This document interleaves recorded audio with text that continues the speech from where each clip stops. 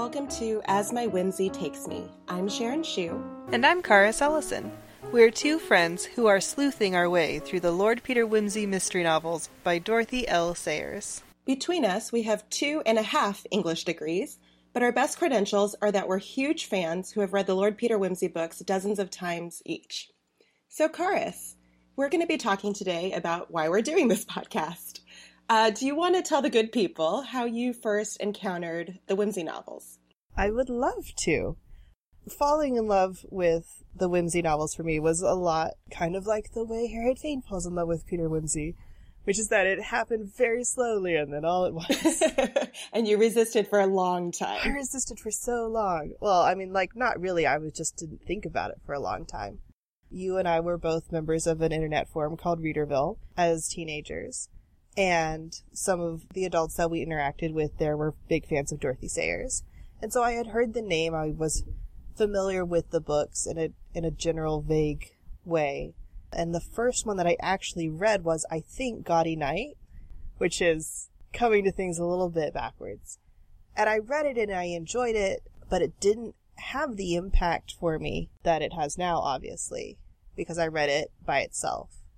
And so then, a year or two later, I think that I read Unpleasantness at the Bologna Club, I think was the next one that I read.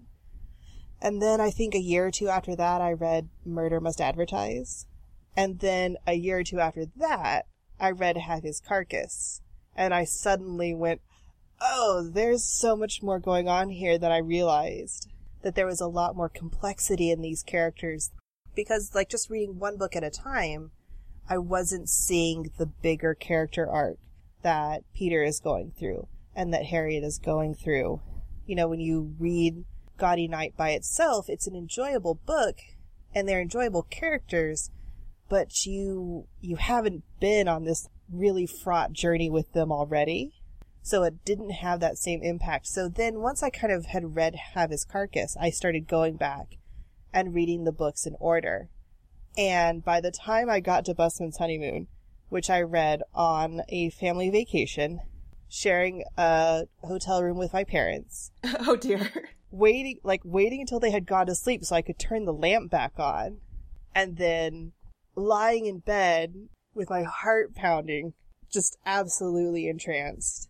Not necessarily because of the mystery that's in that book, but because it was the culmination of such a tremendous amount of character growth and crying over it into the hotel pillow. And then kind of ever since then, I have just been rereading the books nearly constantly.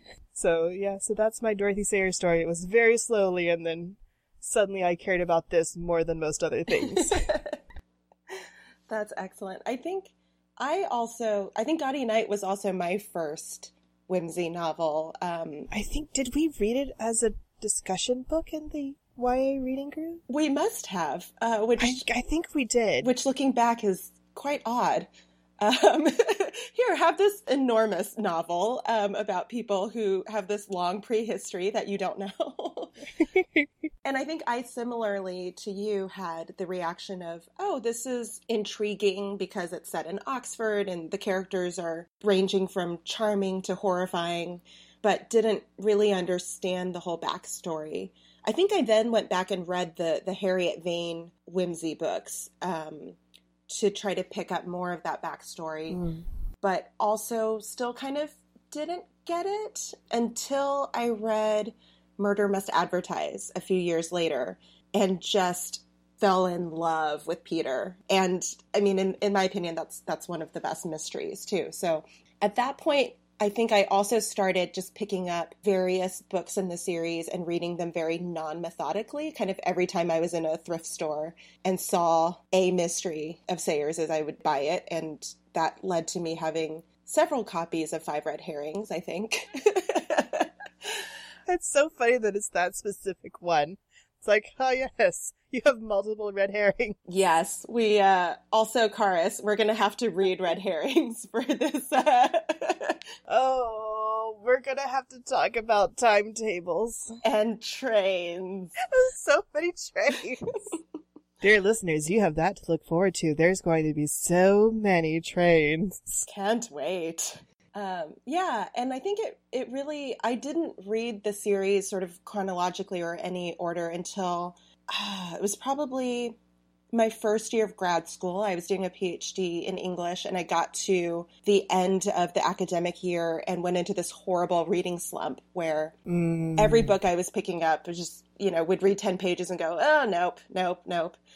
And at one point I said to myself, what I really want is like a big novel that I can just sink into, where I know everything's going to kind of turn out well, but I can think about it and have feelings. And then I saw my copy of Gaudy Night sitting on the bookcase and went, aha, yes, that is it.